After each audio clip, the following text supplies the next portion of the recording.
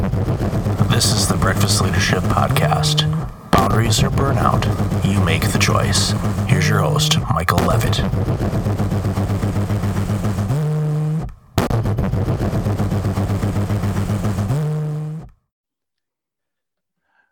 Welcome back. I've got Paul Casey on the line. Hey, Paul, how are you? Fantastic over here in Eastern Washington State. That's great. It's actually, it was sunny in Toronto, which I know for a lot of people that are familiar with this area, that doesn't happen much at the time of this recording, which is in February. But I looked out the window just a few minutes ago before jumping on here, and it's snowing sideways. So the sun was a cameo appearance, and we're kind of used to that. That's why, for most of the year, I get my vitamin D out of a bottle, and whenever I can get to a sunny destination, I take advantage of that. So again, great for you to be on the show. And today I want to talk about, and you do a lot of different things. You've been speaking for quite a long time, and you talk about a lot of different things, leadership and whatnot. But today, I think one message I think that really resonates with you and with me as well is time management and really helping people take back control of their life, because I see too many people trying to do 20 hours of work in a 4-hour time span and not accomplish anything and make mistakes and hate life and are miserable. And then they go to bed and wake up and they do it all over again. And they're going, why is this not working? So let's talk about that today. So what interested you in learning about and talking about time management? Well, it started way back with my mom being a teacher. And so she was always busy, always intentional with her time. Even while watching TV, she was making bulletin boards and grading papers. And so then I became a teacher, following in both my parents' footsteps. And we both have that industrious side of us. I teach 4 personality types, and it's the Beaver style is the industrious one. And then when I was in my first job as a teacher, my principal saw something in me that I didn't see in myself, and that was leadership. And he asked me to be his vice principal part-time and teach PE half the day. And I thought, wow, that's a stretch. Didn't ever have that pictured in my mind. And one day I walked into his office. His office looked like a bomb hit it, just piles all over the place. I don't even know how he was organized at all. And I said, hey, can I take a shot at that? And he's like, sure, go knock yourself out. I'm going on a conference. So I put everything in piles by reading material and memos, the day of memos, and other kinds of like invoices, the stuff that was overdue and past due. And it came back and like, ta-da, presented it all to him. Now you can be productive. Well, it just took a few weeks before he was back to his old ways. But I did find something that day, Michael, that was life-changing. And that was this pamphlet called The Organized Executive. And it was a time management pamphlet about 8 pages long, and it was all these time management hacks, and I totally nerded out on it. And so every time I read it, he said I could have it, and every time I read it, I got a new hack, and I would try it out to see if it worked while I was in leadership. And just over time, I just kept studying it and just kept getting drawn to helping people with their time management. I remember seeing that document a while ago, and it's timeless. And it's even in this day of instant everything, online access, smartphones and whatnot, the principles are there. And it's crucial for people to learn the hacks that work for them. And I think that's one thing that a lot of people, when they first hear somebody say, okay, in time management, they think, okay, here's this, turn your keyboard at 90 degrees, do this, have your mouse approximately 8 inches from here. And, it's like, no, let's, meet them where they're at and figure out, okay, this is what works for you. Like for me, I tell people successful mornings, and I say, start your day off the right way. But a lot of people think, okay, you want me to get up at 4 a.m. and go to the gym and do this and this. Like, no, if you should be active. If you want to work out in the morning, great. If you're better at working out in the evening or in the afternoon, great. Whatever works for you, but use something that works for you. And the same thing with managing your time is figuring out how to manage it. So, what are some of the things that you teach people about how to approach better, management of their time? Yeah, I have a model called the Fulcrum Framework for Focus. A lot of F words, but they're all positive ones. And the Fulcrum concept is of a teeter-totter. I went to a seminar years ago about burnout, and it was a guy that was totally burned out. He had to go to a monastery even to sort of flush and defrag and just be silent forever. He said he only escaped once to look at his phone, but it was pretty funny seminar that he did, but it was serious. You know, it was serious. And I know you talk on burnout too. And so he said, it's not work-life balance. So picture the teeter-totter, work on one side, life on the other. You'll never get it completely balanced because in 3 seconds, you'll be off balance again. But he said, think about the fulcrum. Slide it to work or to life where it's needed most. And try, don't do it equally, just do it where it's needed most. So I've taken that little fulcrum or that triangle and made a model out of that where you start with the foundation and then you determine what matters most. What are your priorities? Then how do you set up your calendar, some habits for your calendar, and then you move towards daily managing that. That's the self-discipline of just staying on top of it. And then how do you avoid those barriers or those interrupters or distractors in your life? Because as soon as you make a plan, you know, life punches you in the face. So you've got to have a responsive plan. So the first step, if you want to get to the hacks right away, the ones that changed my life, the first one was to, at the end of today, plan out your top 3 priorities for tomorrow. And it becomes sort of this daily review. If you work 9 to 5, you know, it would be the 4:30 preview, some people call it. Whatever that last 30 minutes is before you call it a day. And you take that time and you stop what you're doing and you say, my day is over. Now let's look at tomorrow. What are my 3 things that I just have to get done? I'd be frustrated if I didn't get these 3 things done tomorrow. And by doing that, you are able to now transition into your life of your hobbies or your family. And then you go to sleep, you know, thinking tomorrow, I know when I get to work, I've got a plan. And your brain actually works on stuff while you're sleeping.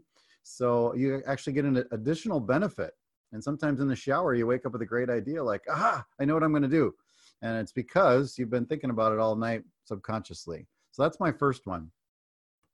Yeah, those are crucial. And I find the same thing where, you know, when you're thinking about something, and even for me, occasionally I'll wake up in the middle of the night and I'll go, oh, that thought came to mind. Where'd that come from? So I'll write it down. You know, I don't try to, you know, go to the computer or anything like that. I just let me just write a note and a couple things. So tomorrow morning when I, you know, fully wake up, I can look at the note and go, all right, what did I write there? What, you know, I used to work in healthcare, so my handwriting kind of adopted after doctors. So occasionally I look at it, I'm like, what in the world does that say? And I don't remember. I'm like, I'll keep it and maybe it'll come to me. Otherwise, well, it's gone in the ether forever. But I do that because then it's like, okay, there's something there. That clarity came about because of me calming myself enough to be able to have that thought come to mind. That's, you know, like you hear and you use the analogy, you know, in the shower, ideas come to mind. And it's when you're in that state where you are, you know, you're pretty much present. I mean, although some of us, I'm sure, go on autopilot when we, you know, take our showers and whatnot, but your mind is, you know, working through some things and it'll flush it out, and it actually makes, you know, great sense when, you know, those things come on. So, yeah. So what are some of the other techniques that you utilize? Yeah. The second one I would say is, to make appointments with yourself. This was a game changer. It's also called time blocking by many other productivity experts, but it's where, like I didn't like the legal pad of to-do list, which most people have. I saw it as sort of I don't want to do list. And so I would only look for the things on there that were easy or fun, and just to cross those off and get that shot of dopamine, you know, as I went, and cross that thing off my list. But I wasn't getting the big things done. So I don't know where I heard the idea, but it was to actually go into your calendar, take that thing on your to-do list and put it in a time block, 9:00 a.m. I am going to start writing performance review on Jenny, you know, or whatever that is. And you overestimate the time it's going to take to do it and make the block. And then when that comes at 9:00, you drop everything, unless there's somebody in your face, and you actually do that task as if you were meeting someone in a coffee shop, which of course you would never stand somebody up intentionally in a coffee shop and go, I'm not going to come, you know, and then you would lose friends or clients very easily if you did that. But why do we do this to ourselves? Why do we not respect ourselves enough to stick to those time blocks that we've carved out for ourselves? So that's a big one. Yeah, the time block, and I do something similar, and the people I work with, an exercise. And again, and thank you for the lead in on the burnout topic, because yeah, it's typically who I work with is people that are either really burned out or rapidly approaching it. And one of the common things I see is they don't schedule time with themselves like you do. And the key thing that flushed out for me as well, not only are they not scheduling time with themselves, they're not doing things in life that they enjoy. They've just completely cut it out of their life. Yeah. So I have people exercise, whether it's in workshops or conferences or in one-on-one, because I have people take a sheet of paper and draw a vertical line down the middle of it. And on the left side, I have them list several things that they really enjoy doing. They love. It could be coffee shop, going to the movies, dinner with friends, whatever. It doesn't matter. Just list all the things that they look forward to and they enjoy, and they give them a few minutes. And then after that, I say, okay, now on the right side of those items, write down the last time you did them. And they moan every time in a room. It doesn't matter if there's 10 people or 1,000 people. I hear groans and moans, and those are self-reflecting because they realize I'm not doing things in my life that I like to do. And I ask them, why aren't you doing this? And they say, I don't have time. And I know they're going to say it. And I just I'm sitting back and okay. It's like I go to the store a lot, and I still haven't found that 26-hour clock anywhere. We all have the 24-hour edition, and thankfully, I know how to do military time. Working in healthcare for a bit, most of the clocks in hospitals are that anyway. But ultimately, I said, okay, you need to start doing things in your life that you enjoy. And I use the exercise similar to booking an appointment with yourself is, okay, let's pick 2 things and let's find some time on your calendar in the next couple weeks and do those, and don't miss them. Don't push them off unless you absolutely have to. Go do that and start doing that again. And because it using your teeter-totter example, that goes hand in hand with that, because otherwise you're just all at work and you're on the ground. You're not doing anything. You're just sitting there or, decaying, quite frankly. So I love that exercise. It makes perfect sense. And I highly encourage people, take some time on your calendar and do stuff for you, whatever it happens to be, even if it's staring at a wall and not doing anything, just to reflect and look upon how, awesome your life is. Take that opportunity to do it. That's really good. I do an activity too, probably similar to yours, where it's a sheet of what I want more in my life right now, and it's about 30 words, and it could be anything from affection to vision to energy or affirmation, whatever it is they need more of, and they circle as many words as just pops in their head that at that time, like, yeah, I feel a deficit in that area, and then I coach them through, like, how are you going to get that more in your life? A second exercise I'll do with them is what's your life 1 year from now? What do you want it to look like? Your 1-year vision. And boy, that's really powerful, because they haven't taken the time. Most people haven't taken the time to figure that out 1 year from now. And I said, dream big. What else can you put on there? And then we can sort of back into it with the time management strategies that will have them, you were just talking about intentionality is really what you were talking about, is how can you be intentional about getting to that blue sky state that you have now mapped out for your life. That's a great exercise. And I tell people, when we do type goal planning and whatnot, and I tell them, yeah, go big, go absolutely insane big. And they say, well, I don't think I can hit that. So you don't know unless you try. And also you can, using a Steve Jobs analogy, okay, what do you want in a year? All right, work backwards. Where are you at now? Work backwards and figure out what steps you need to take. And I tell them, okay, let's say you get 80% of the way there. What's your life going to look like if you've hit 80% of the goal that you're approaching? And they say, my life would be absolutely transformed and amazing. Like, okay.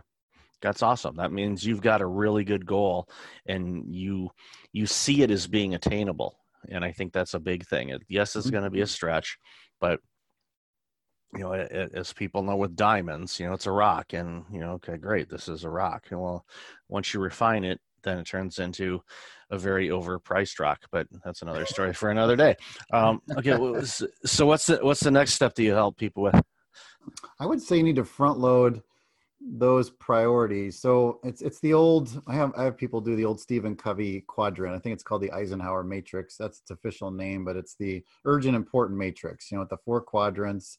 And the quadrant 2-1 is the one that's not urgent, but it's important. If you leave it for too long, it's going to bite you. If you choose to do it, it's going to move the ball forward, but no one is in your face yelling at you to write a thank you note, or professionally develop today. It's just sort of funny to think about someone running in and telling you to do that. There's nothing urgent about it, but boy, are they important tasks. So I tell people to put those into your calendar first, and definitely front load into the morning, because we're all procrastinators at some level. Hi, my name is Paul, and I'm a procrastinator. So even though I teach this stuff, I still procrastinate something almost every day, because it's hard. It's hard to have that self-discipline. But if we can get on it right away, most people's prime time is 10 to 12 in the morning. Not everybody, but most people say that's their most creative or critical thinking time to put their tasks, is just get at it right away. And it's going to start a positive snowball of productivity for the rest of the day. You'll be amazed at all the little things you get done when you've gotten your 3 big priorities done by that time.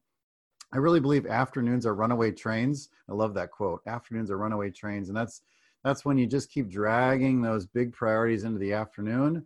And then what happens? Your kid calls you from school saying, "You got to pick me up, Dad." You're like, or your boss says, "I need this by 5." And you start to freak out because now you're like, now I can't get my priorities done again. Loser, and you beat yourself up for procrastinating yet one more time. So if you front load in the morning, that's going to help you set that tone for productivity. I've even heard it said, make your bed first thing in the morning, because that 15-second task is going to already start you in that productivity mindset. Yeah, I follow that. I make the bed. My better half never really did. So she's given in. She goes, "Okay, I know he's just going to make the bed. That's fine." It didn't end up in a war or anything like that. But yeah, I know that, Brian Tracy wrote that book, Eat the Frog. Yes, I love that book. Yeah. And it's one of those things where if I see something, I'm like, ugh.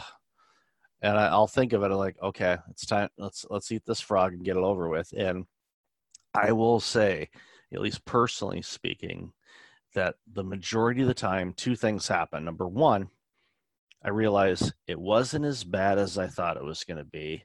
And 2, the relief that I feel that it's done is just amazing. And I can then go on to the next 2 or 3 things that I want to accomplish for the day.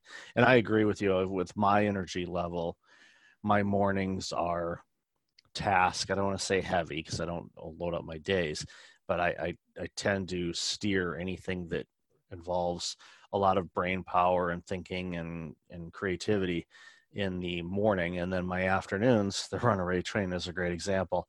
A lot of people end up getting their momentum and they're trying to wrap some things up. So that's when I find I tend to have more interruptions in the afternoons than I do the mornings.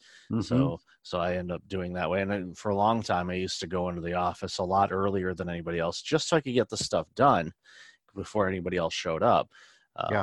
And then I adapted to that a little bit. It's like, I don't need to get up that early, because what it was doing is I realized it was making my days a lot longer than they needed to be, because I wasn't able to leave early because there were still things that needed to be done. Yeah. And I thought, okay, nice concept for me, but it's actually burning me out. And I thought, okay, let's change this.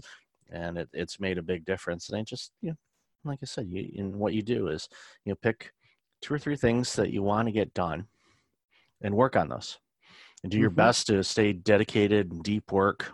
Cal Newport wrote that book, Deep Work. Yes. Go into it and just do those things and get it done, finish. There's something to be said about finishing things. And there's something and when you feel guilty when you don't, that's a horrible feeling to live in. Is, I still didn't do it, I still don't have it, or I need to, or I got to get someone to do that, or boy, living in that. I think it's Brian Tracy calls it someday I'll. Like, don't live on someday I'll. Like, someday I'll do that hobby, or someday I'll write that report. Don't live there, because it's like the 8th day of the week. It never comes. Or the 25th hour, it's The like 25th hour. Yeah, it never shows up. So, is there anything else you think that people need to focus on when they want to tackle the time management that works for them? Yeah, a couple shorter tips. Or one would be to do one thing at a time. I know that sounds like a duh, but multitasking is very overrated. They say that only 2% of the population can actually do that, and you might be in that 2%, but odds are you're not in that. Your brain can only process one thought at a time. That's when people say, I'm going to watch this webinar and I'm going to do my budget. It's like, no, your brain's either in the budget or in the webinar at that moment. So I like to think of multitasking as messing up two things at once. So you're actually lowering your quality instead of thinking you're trying to get ahead. So if you got a lot of tabs open on your computer, it's so small that you can only see like a dot or one letter, that might mean you have got a problem with this, and you just need to take care of that task, close the tab. Take care of the task, close the tab, because we tend to make mistakes when we get interrupted and we don't finish stuff with quality. So that's one. Delegation's a big one. If you're in a leadership role, your shoulders aren't big enough to carry everything yourself. So you've got to change your mindset from, I've heard Simon Sinek in his new book, The Infinite Game. He talks about leaders are responsible for the people who are responsible for the results. And this is a mind shift for a lot of producers who become leaders. They think they're responsible for the results. Well, yeah, maybe ultimately, but their number one focus should be on the people. And so we've got to offload some stuff that anybody can do just as well as we can, maybe even better. And we got to train them well enough that they can do it as well as we can, or maybe they've got a better way. So delegation's a big one. And then I'll give you one more, and that's the go with your biorhythms for the day. So not everyone is a morning person. There are night owls that may not help you at work all the time, but there are afternoon people. I'm an afternoon person. Like, give me a good 1 o'clock meeting. I'm like, yeah. Everybody else is like, what? Maybe it takes me that long to ramp up, and then everything after that is ramping down. But we all have a different biorhythm. They call it a chronotype as well. You can go on and take a survey, a book called The Power of When. You can do thepowerofwhenquiz.com, and you can find out which animal you are with your chronotype, your sleep pattern, and when you are best on your game. Bring in your A game. So it's important to put those critical tasks in that sweet spot. It feels like you're doubling your impact when you do. Yeah, there's so much gold in what you've said. I agree. The multitasking is just an absolute disaster, and you're trying to use both sides of your brain, and often that just doesn't work.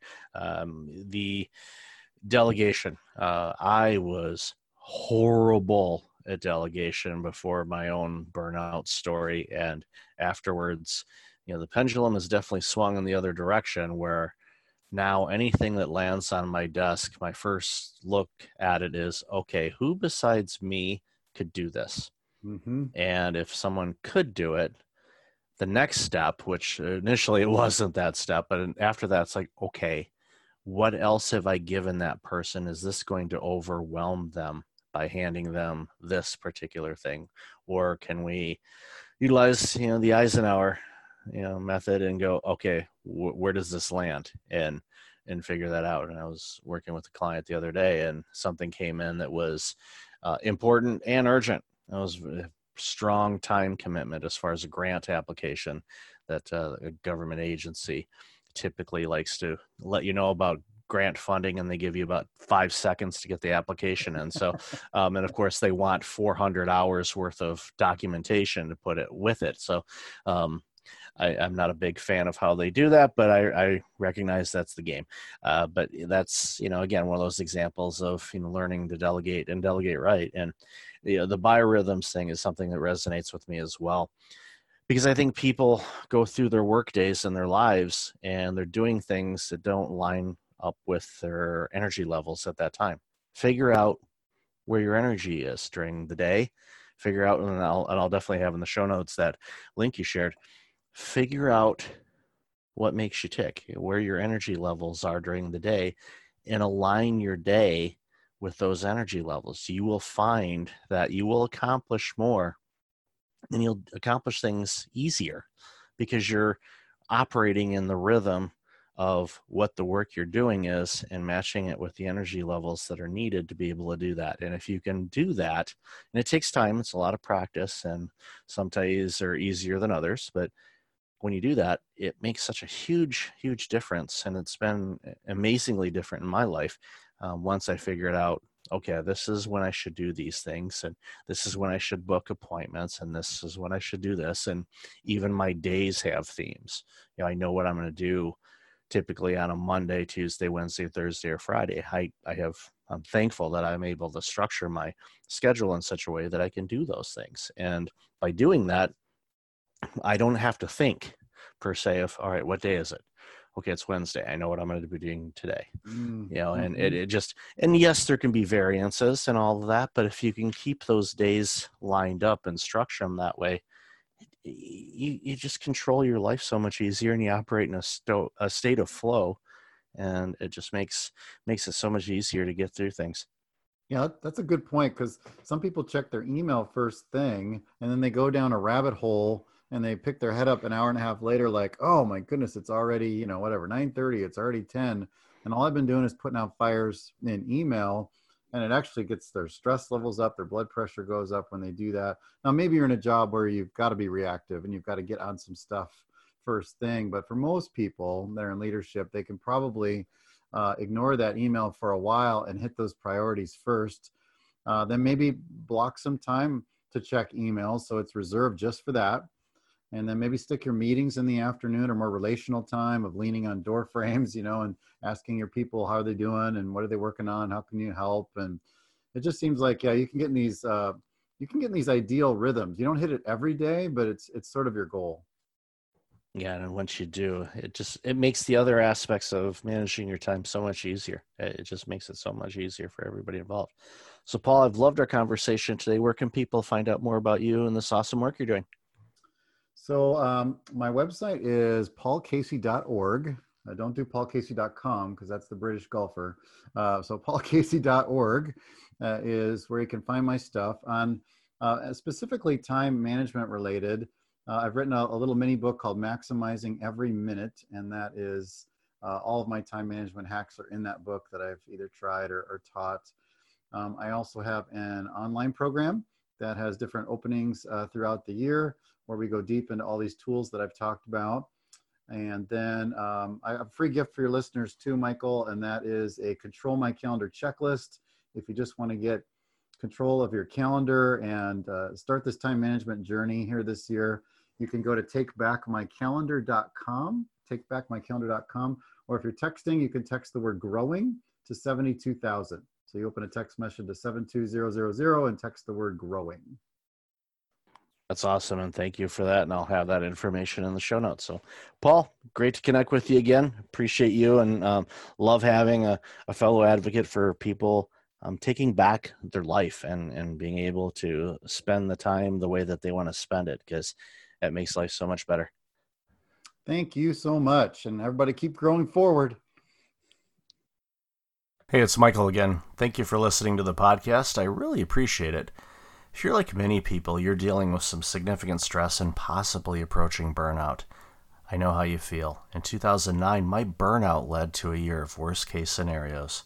I do not want that to happen to you. If you go to breakfastleadership.com, you can register for a free webinar on burnout prevention, as well as get a free checklist to have successful mornings. Start off each day the right way. Again, that's at breakfastleadership.com. Also, since you are a loyal podcast listener, I'm asking you to like, rate, and review my podcast on iTunes. I look at all the reviews and appreciate your comments, and it helps other potential listeners discover the content I have on the show.